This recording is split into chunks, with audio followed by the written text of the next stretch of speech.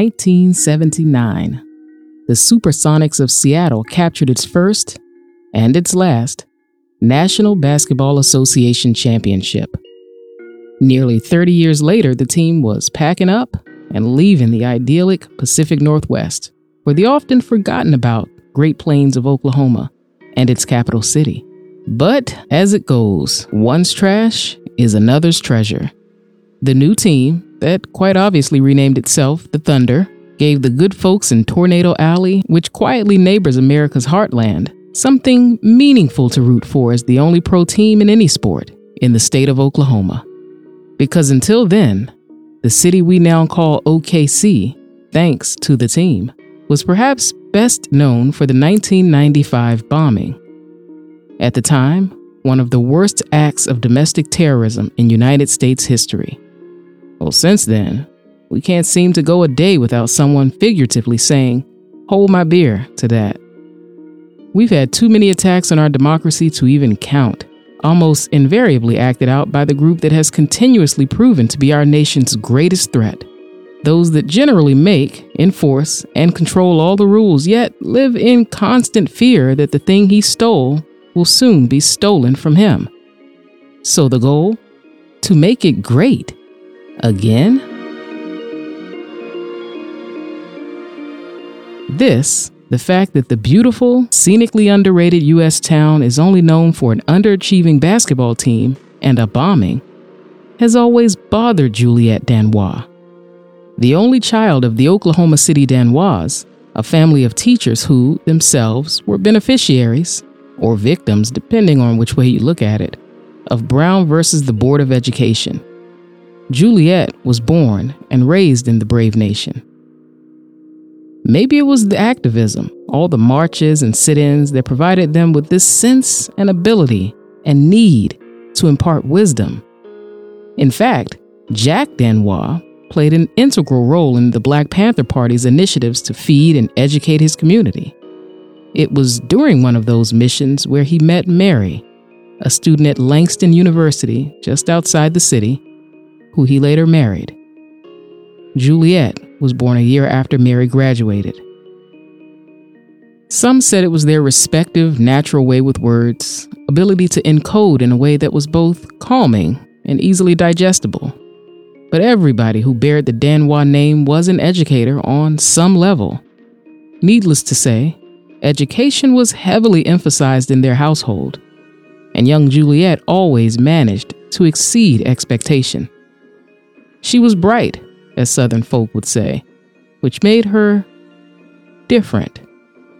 Despite making both the cheerleading team and the chess team in high school, she always found it hard to connect with people, never put together enough to earn the respect of the girls, never confident enough to attract the eye of the guys. She did, however, manage to get the attention of some of the country's finest post-secondary institutions. And although she loved her hometown, like most ambitious people, what Juliette wanted, she figured, resided somewhere other than where she was. And so, she had to go.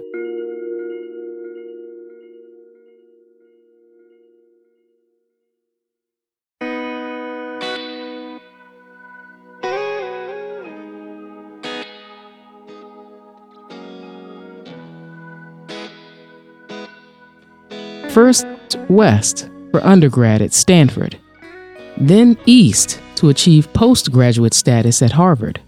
By age 35, she had been all over the world, was fluent in 4 languages, and had had experiences that very few people, regardless of class, would ever have.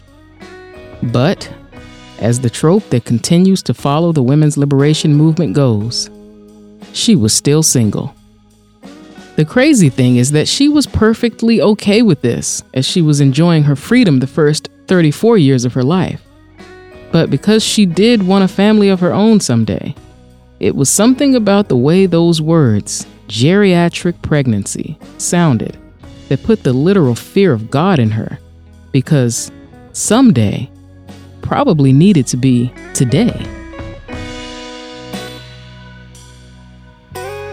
At age 44 now, her body is still smoking hot, though her eggs have long since been frozen.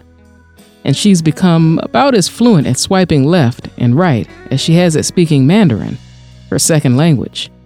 But what Juliet truly wants is what she believes her parents have, someone who's her equal, who she can both learn from and grow with as they age.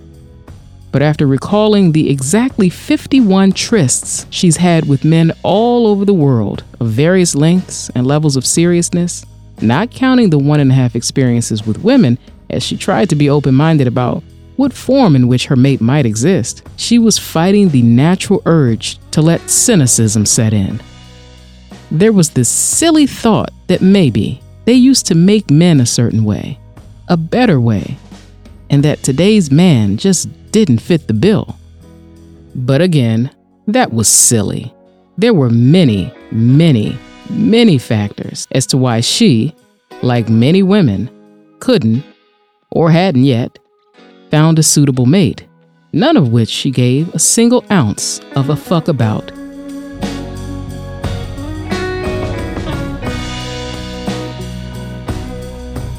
In a matter of days, she will accept a new job in a new city, which will once again put her in a whole new tax bracket. But little does she know, this new move will actually make it even harder for her to fulfill her dream of marriage, and thus a family. Because although this new town offers some of the amenities she prefers, like highly educated people, diverse residents, a great history full of tourist attractions and a plethora of parks and things to do outdoors, men, unfortunately, are not one of those amenities. So on the dating front for our dear Juliet, things are about to get a hell of a lot worse before they get better.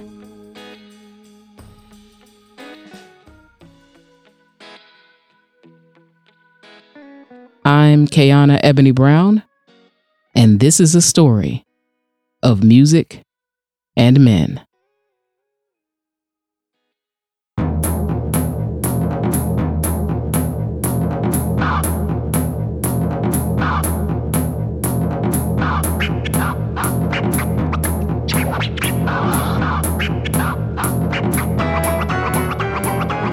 I have big dreams for my little company to be great someday.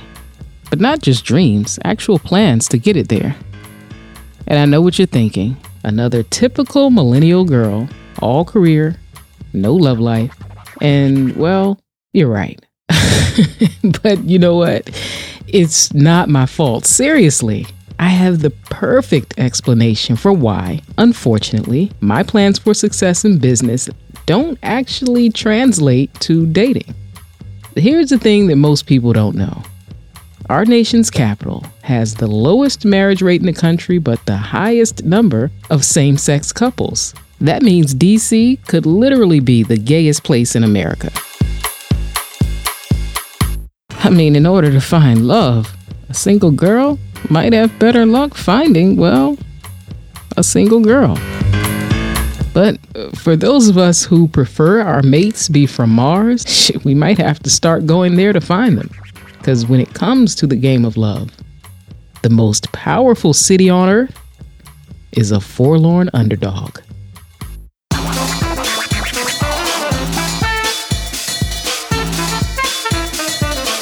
All of this makes great fodder for my often self-indulgent social media rants where I chronicle my life's two greatest hurdles: music and men. It makes for even better lunch conversation, especially when the players are my closest friends. Now look, I must warn you before I introduce them that you will probably have never met two more contrasting figures before in all your life. Even my divorced parents weren't as opposing in personality as these two, although somehow Ty and Jay managed to remain rather close and relatively civil.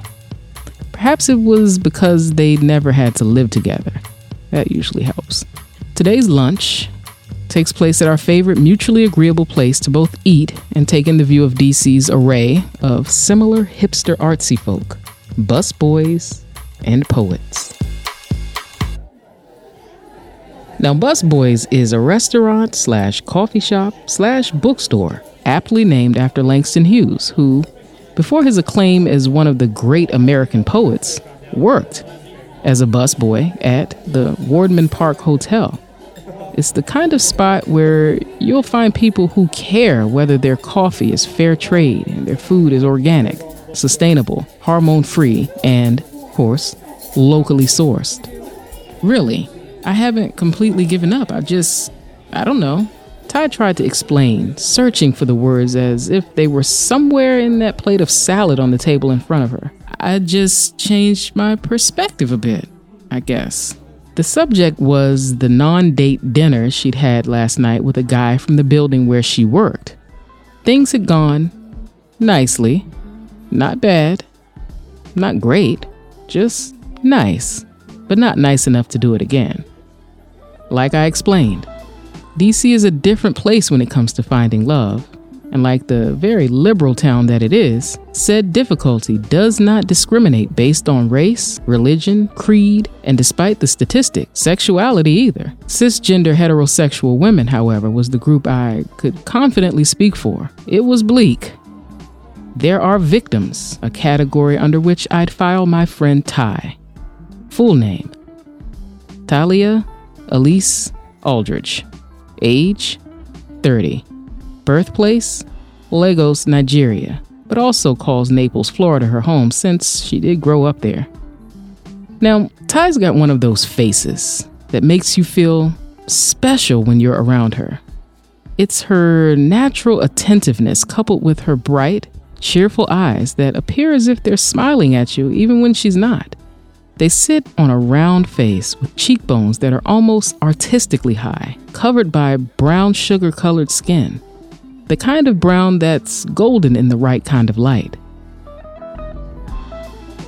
She's the epitome of an American girl, down to her origins being in another country. She's the youngest of her parents' 4 children, and the only girl. And I've joked with her on many occasions about whether she's an actual princess. Yes, it is her father's nickname for her, but, I have reason to believe he means it literally when he refers to her that way. And, perhaps in jest, she has never formally denied my allegations, only acknowledged my inquiry with a snicker that makes me feel silly for even asking. Yet, still curious.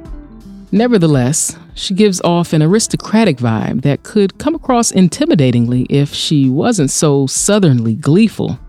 Despite her very traditional and conservative upbringing, she keeps an open mind, and she's the most loving person I know, which makes it easy to talk to her about anything because she tries her best not to judge, but rather to understand.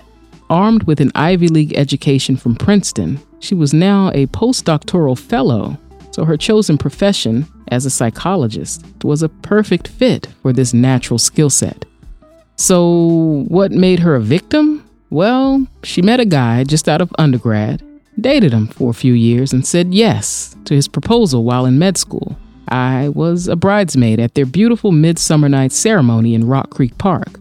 Now, nearly 3 years to the day, she was reclaiming her maiden name before she was able to add the title doctor. She just signed next to the X at the bottom of the divorce papers she was serving him. Even with all that's going on, I can't bring myself to give up. Jesus, would you stop staring at my hair? I'd been caught. I had just seen her the day before when her hair was normal. At least normal to how I was used to seeing her. But now, gone. All of it. Except for about a half inch or so. I couldn't help but stare. So I said, but it's gone. Like, all of it. My observation went ignored. My point is, she went on, the statistics just aren't in our favor. I beg to differ. Jay disagreed, of course, sitting behind a burger and some fries, but concentrating on those fries, though. Now, Jay was one who never had a problem finding something new to do on a weekend. In fact, she routinely met good-looking, successful, available men with whom she shared a common interest. course, the most common of interests, almost always being sex. Jay would be in the category perpetrators. Full name, Yesenia Lorena Laureano. Age, 28. Birthplace, Chicago, Illinois. Now, you have to admit, some women just have it. And Jay, well, she's one of those women. She isn't just pretty, she's actually striking. And she's the kind of girl who walks into every room as if she owns it and everyone in it. Head up, shoulders back, and a strut that actually might rival Naomi Campbell's. Whether it's true or not, she knows that every man wants her, and that every woman, well, this is DC, so there are plenty of women out there who want her too. She's slightly taller than average by about an inch. She has soft, curly hair, which always varied in style. Lately, she kept it on the shorter side. She's a slightly darker version of her mother, an El Salvadorian immigrant who found love in a terribly hopeless place when she fell for a married dentist, whose office she briefly worked for during that time. Stereotypes, even those of a positive nature, are still stereotypes. So, I won't say that all products of Howard University habitually enforce the advice, dress like you have the job you want.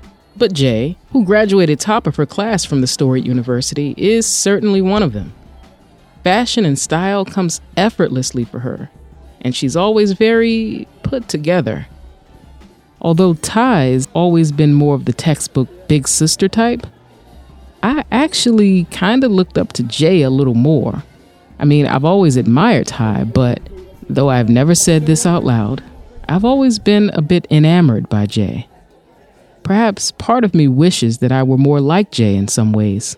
Perfect example, Jay explained. This guy I met the other day at Trader Joe's, Ty exclaimed, cutting her off to explain this apparent absurdity to me. She doesn't even cook. She uses the grocery store as her own personal meat market. Jay carried on without a hitch. 32 years old, single professor from St. Louis. Georgetown University brought in him and 5 more just like him to fill a void in their liberal arts department.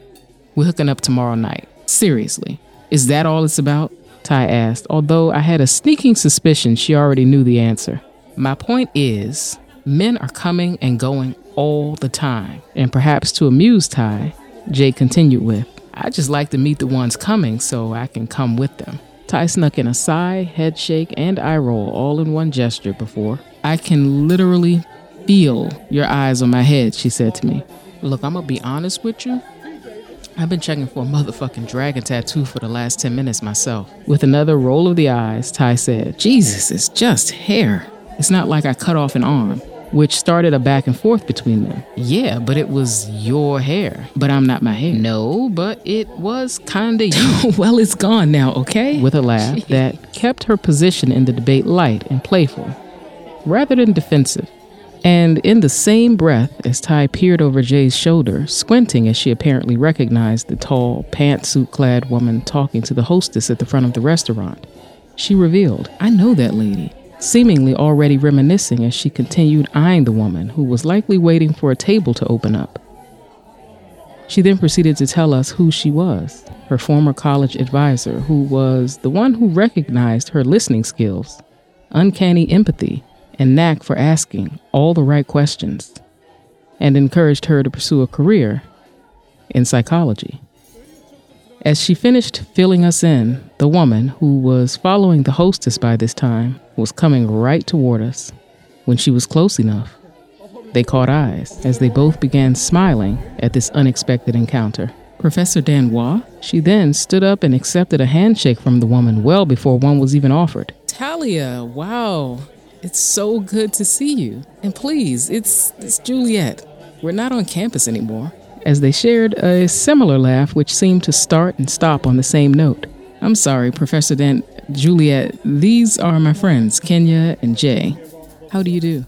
She asked, likely rhetorically as she softly, almost daintily, took each of our hands one by one for a shake. Before either of us could offer greetings of our own to her, Ty went on. Professor Danois was the reason I enjoyed my time at Princeton so much. And then she looked at Juliet and asked, "What brings you here to DC?" "Well," and she paused to control a smile that was trying its best to creep its way onto her lips. "I just accepted a position as the dean of Prince Hall University School of Medicine." Ty's eyes became as big as saucers as she controlled herself from shouting, "Oh my goodness, congratulations!" Juliet tried again to contain her blush, even though she knew that this was a very big deal. Again, she failed as she smiled and thanked Ty. Prince Hall University is a private institution founded in 1850. Its primary campus is located in the lively Adams-Morgan neighborhood of D.C. on roughly 187 acres. And today, it has a total undergraduate enrollment of just under 4,500. Prince Hall University's ranking in U.S. News of Best Colleges generally ranges between 10 and 13, somewhere between Duke and Dartmouth on the National Universities list, as it should, considering the pretty high academic standards, its robust alumni list, and its multi-billion-dollar endowment. You can think of PHU as the NYU of DC. It's well-versed at many concentrations, with its business, law, and performing arts schools bearing the brunt of the weight for its impeccable reputation. I know a lot about this school because, let's just say, I have somewhat of a history with it. But we'll get into those details a little later. "Why have we not connected on Facebook?" she asked Ty.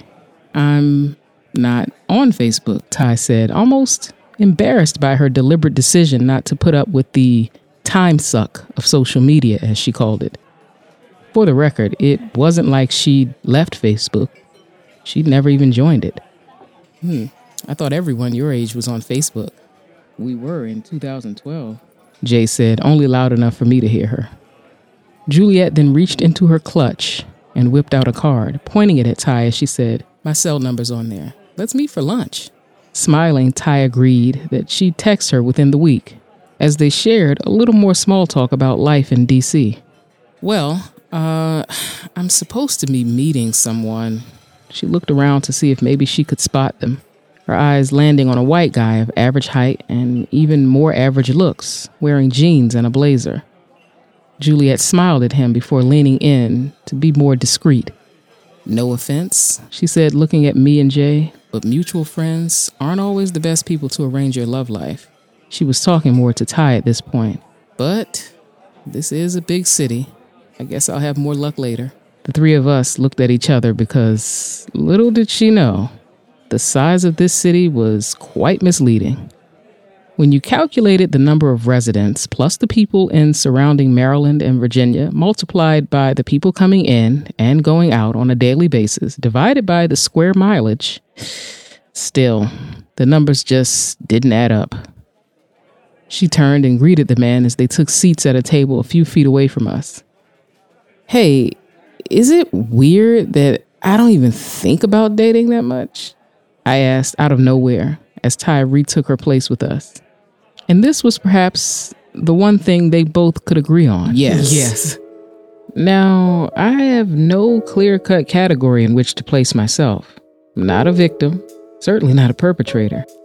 In fact, I might be too green to play any position in the game at this point. Full name? Kenya Amani Shaw. Age? 27. Birthplace? Washington, D.C. I'm just a girl who hasn't been on consecutive dates since diving headfirst into my dream of owning a record label 4 years ago. Now consider this. A girl uninterested in the things that interest the rest of the world, but is obsessive about her own interests, which are not typical interests of a girl. Expressing those interests with an unmoved, undeterred passion, she's usually called a nerd.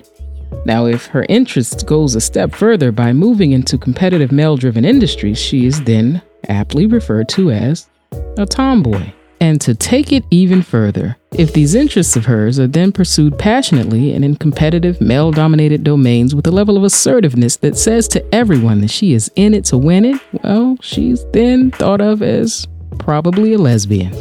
I've been called it all. Nerd, tomboy, lesbo, and I accept this compliment because I might actually be a nerd. What the fuck is a tomboy anyway, really? And some of the most powerful, most interesting, most successful women I know are, in fact, lesbians. So if I'm thought of as part of their group, thank you. That, I suppose, is the plight of the modern woman. She's got to be all figured out by the world or risk being labeled or mislabeled.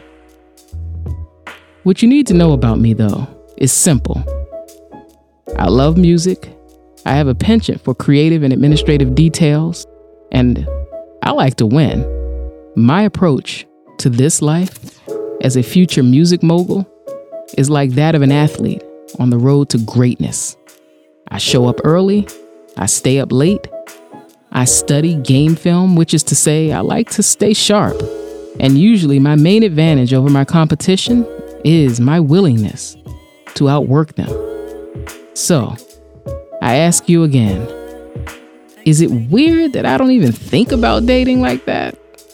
Jay and Ty both thought, yes. And as they laughed, not at me, but at their first agreed upon opinion ever, I refused to join them as I dropped my head in playful shame.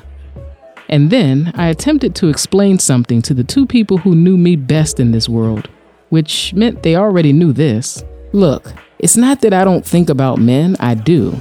It's just, I don't really know what to say to the ones I want to meet, and it's really never the ones you want who approach. That is so true. Which is why I go after what I want, Jay said, not revealing anything new. Don't leave it to them, shit. It's 2000 and that requires way too much transparency. I used the word transparency instead of the word I should have used, which was confidence.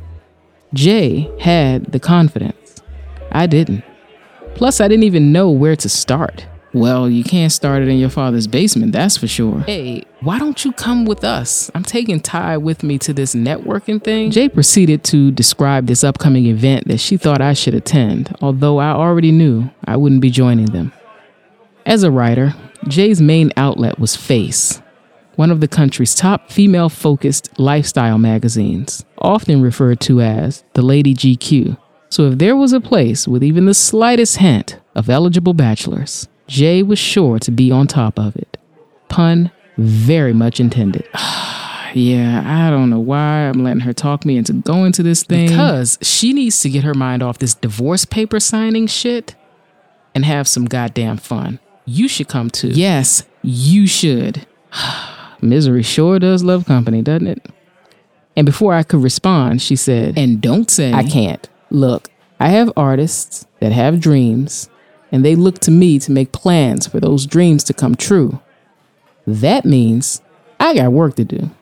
Reminds me, Wisconsin. I had forgotten to put this upcoming meeting in my phone calendar, so I was doing it now. The fuck is in Wisconsin? Jay asked, with seemingly half that burger in her mouth. Not the state. Wisconsin Avenue in Georgetown.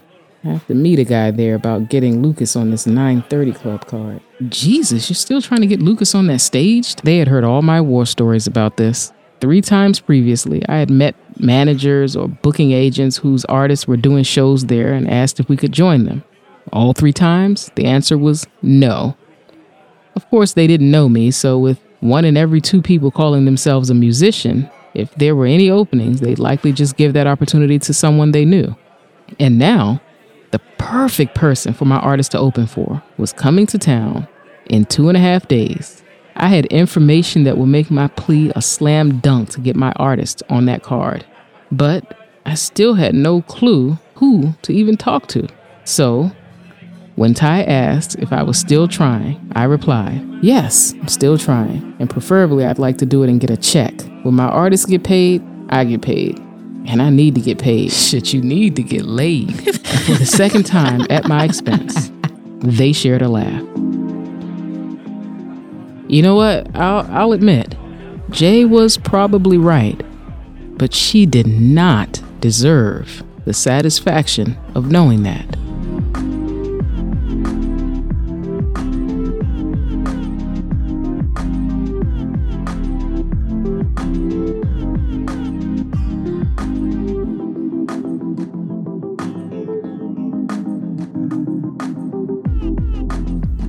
This episode of Music and Men was written and produced by me, Kayana, with express permission and the help of some of the most incredible indie artists in the world. For information on these artists and how you can support their efforts, visit the show notes in your podcast app or go to ofmusicandmen.com/podcast and select this episode. All right, first we started out with Alone by Mike Leche. And then we had music from Filmstro arranged for this episode by me. Then we had Ready, Set, Swing by Michael Nicholas.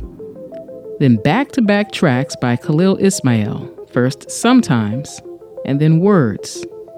And then we had something a little different, an improvised jazz guitar riff by Valentin Sosnitsky, and then another Filmstro musical arrangement.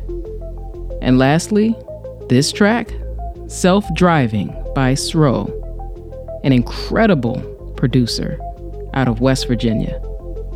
And of course, all of our promotional music is done by Khalil Ismail. For information on these artists and how you can support their efforts, visit the show notes in your podcast app or go to ofmusicandmen.com/podcast and select this episode. And if you would like to have your music featured on the show, check out our website for more information on how you can submit. Now remember, Of Music and Men is so much more than just this podcast. The novella series is available in online bookstores, and if you wish to have a physical copy, you can get it on our website. Of course, that's ofmusicandmen.com, where you can also get t-shirts and all other kinds of cool merch. Don't forget to subscribe at Apple, Stitcher, or wherever it is you're listening to this podcast. And remember to review and give us a 5-star rating. Lastly, connect with us on Patreon, where you could become a part of this project and its journey and help it to grow to everything it was meant to be. Make sure to share this some way, somehow, with at least one friend. And follow Of Music and Men everywhere online at Of Music and Men. And when you do, please don't hesitate to reach out.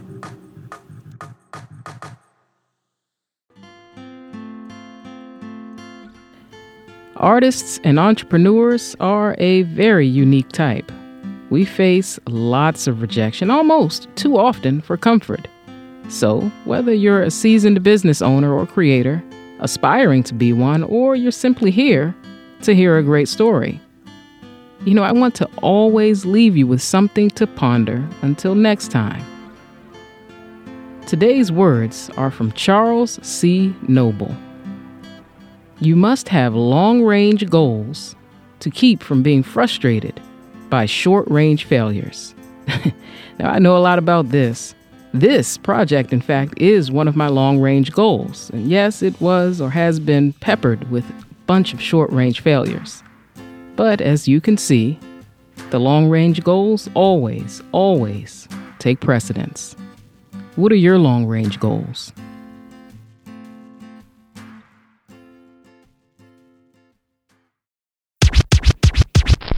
Next time on Of Music and Men. After lunch at Busboys earlier that afternoon with the girls, I left with Jay's words stuck in my head. You need to get laid. See, the truth is that my line of work puts me in direct contact with all kinds of men all the time.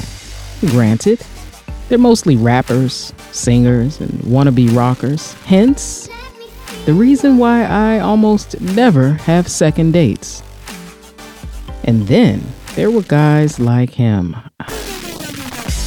The reason for my lack of first dates. Now, the him I'm referring to was the owner of two of the most beautiful brown eyes I have ever seen in all my life, which I found myself staring into as he helped me to retrieve the mess that had fallen out of my bag and onto the floor of the high-end electronics store showroom. Now, after leaving Jay and Ty earlier, I hopped on the metro and headed all the way across town in the direction of my afternoon meeting. But instead, I found myself loitering inside the tech superstore before I suddenly and mindlessly collided with a so-called genius running by, spilling my entire bag onto the floor. The smarty pants didn't even stop to help me gather my things. Now, the aforementioned him with the deep brown eyes, the skin like Godiva, and the beard. And look, I have a thing for beards. And the curly faded haircut was a customer just waiting to be waited on. I hadn't even noticed him until he was already down on the floor in front of me, helping to collect the CDs and other mess that had fallen out of my bag. Now this could have been it, my chance to be transparent. That thing I said to Jay at lunch earlier, talking to guys required too much of. But it was as if all of the possible words I could have said had fallen onto the floor too, and I was having trouble picking them up as well. It felt like an eternity down there with him on the floor, blanketed by silence. I kept wanting to find those beautiful brown eyes of his again, but I forced myself to focus on the floor in front of me, because, of course, that was important, right? After the 5 seconds or so that it took, I stood up first and he followed, handing me one last disc. I realized right then that I must have also spilt my breath out onto the floor too when I dropped my things because my lungs were empty. But I somehow managed to graciously mumble, "Thanks, thank you." And as usual in situations like this, I had no idea what to do, what to say, or what to do with my hands.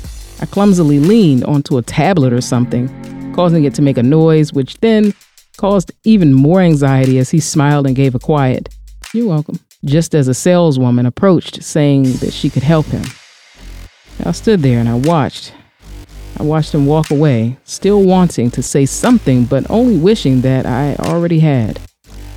I even started to come up with little scenarios in my head like, what if I waited outside until he was finished and accidentally, but of course not so accidentally, bumped into him again. Only this time I would... "I'm all done. You ready?"